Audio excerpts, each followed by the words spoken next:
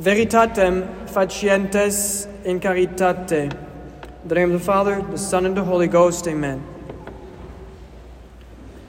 There is a fundamental principle that rules, governs Christian activity, conditioning its value in the eyes of God.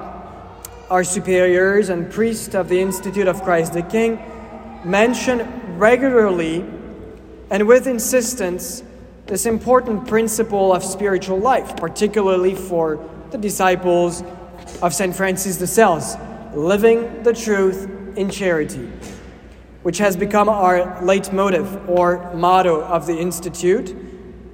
However, very often we consider only the external aspect of this motto, its extrinsic meaning or application, but we forget what is the internal or intrinsic meaning, application for us. We often use it, and of course in a correct and a right way, and in a very Salesian way, to explain that the truth has to be proclaimed and defended with charity. But we remain in that dual relationship, me versus others, me and my relation with society. However, this, in my opinion, simply is a consequence, an effect of the underlying fundamental principle of the theology of St. Paul, doing the truth in charity. As we approach the Lenten season, it's time for self-reformation, as we know. Time for conversion or reconversion, or maybe simply reversion.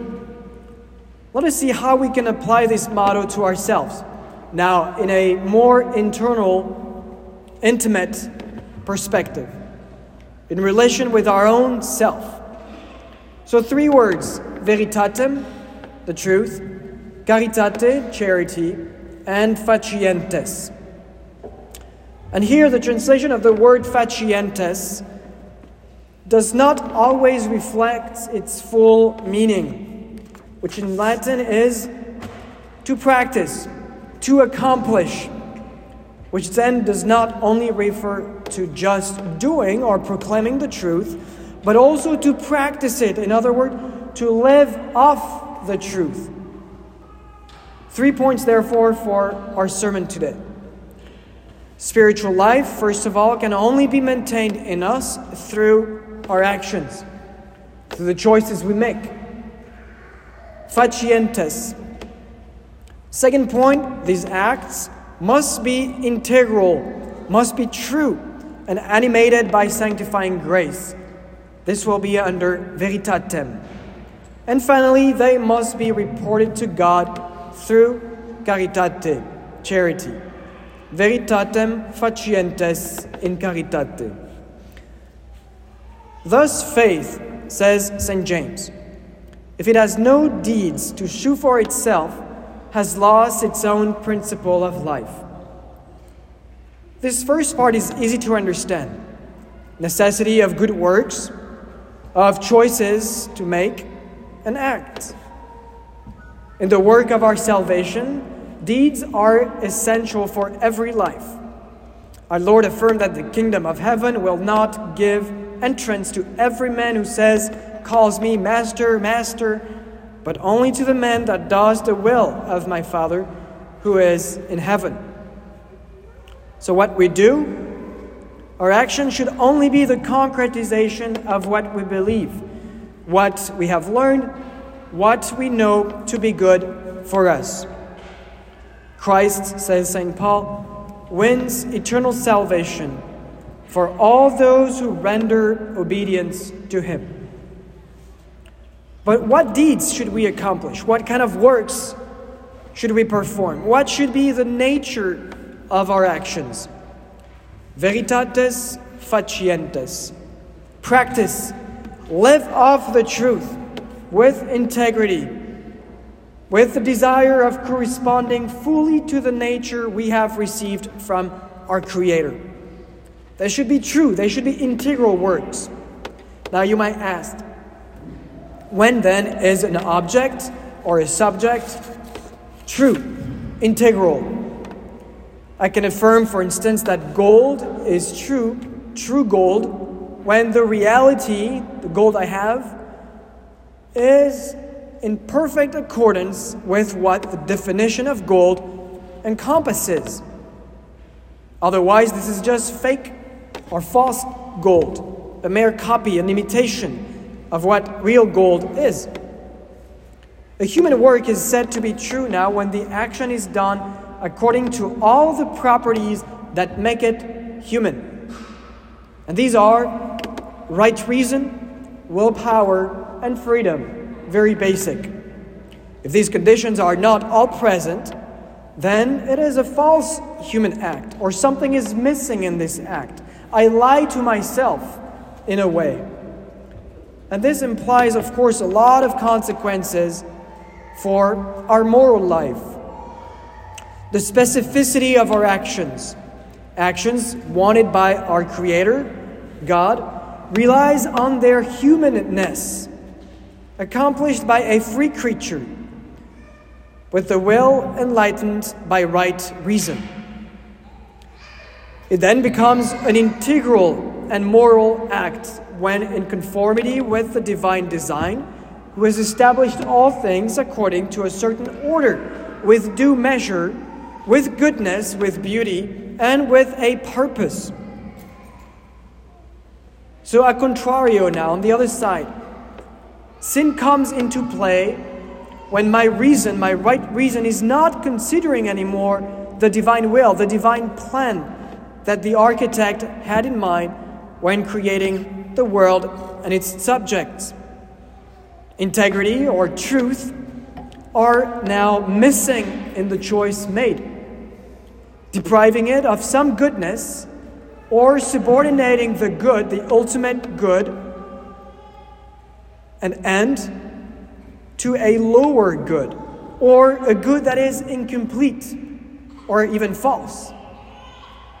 And Don Marmion, to conclude on that, it is this feature of human acts, fully free, but in accord with our nature and the final end of our creation, and morally good in consequence, which ought to be the primary mark of our works in the sight of God. He who says that he knows him and does not keep his commandments is a liar, and the truth is not in him. An act, as you know, is morally good when conformed to right reason, and reason as subject to the divine will, which is manifested to us through natural law inscribed in our nature, or positive law, and so on, laws established by men, by the church. And here we see right away, if we further think about that sin deforms, sin destroys nature, because my works, my deeds do not reflect anymore what my nature claims for its full blossoming. A sinner, my dear friends, a great sinner is ugly, repulsive, he stinks, he does not look human anymore in the sight of God. And very often even in the sight of his fellow men. But with grace, with sanctifying grace, the one who once was a big sinner can now restore his humanness, and his soul can now shine again with a new splendor and brightness. Veritatem facientes in caritate. Grace and charity intimately related to each other, and I explain. In fact, what is the only theological virtue that we lose when we commit a mortal sin? What is the only theological virtue I lose? It is the virtue of charity. I lose charity along, of course, with sanctifying grace. Again, the blessed Don Marmion explains that clearly with his spiritual genius. In caritate, he says, in charity, which is to say, first and foremost, in that fundamental, essential charity which makes us relate entirely to God. Finding in Him the supreme good, we prefer to any other good.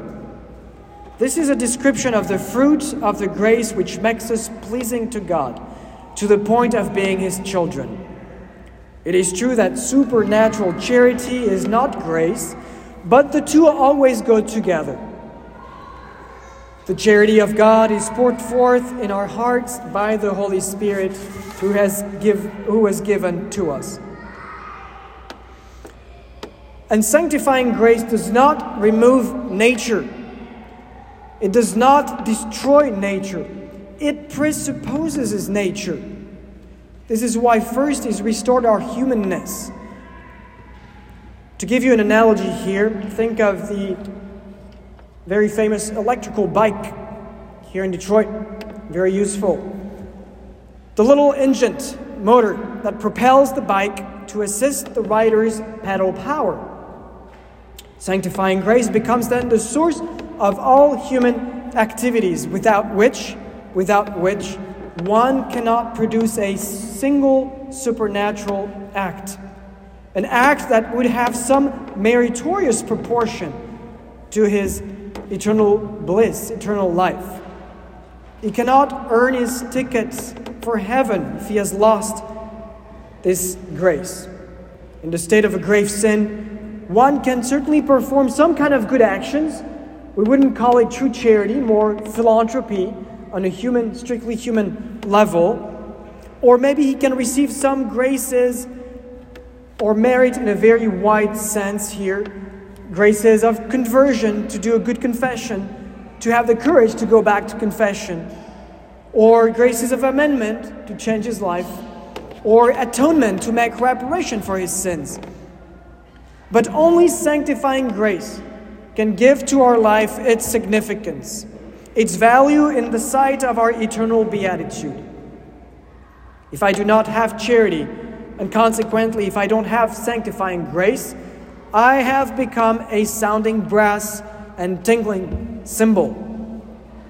And if you're a bit familiar with orchestral music, a brass or a cymbal cannot go unnoticed in an orchestra.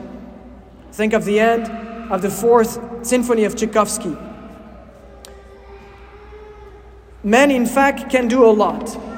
He can get restless in many activities, in generous activities, in incredible actions, performances, great efforts, in numerous, maybe even prayers, charities, friendships, intellectual studies, whatever, you name it. But if no charity, if no sanctifying grace, no merit for heaven whatsoever.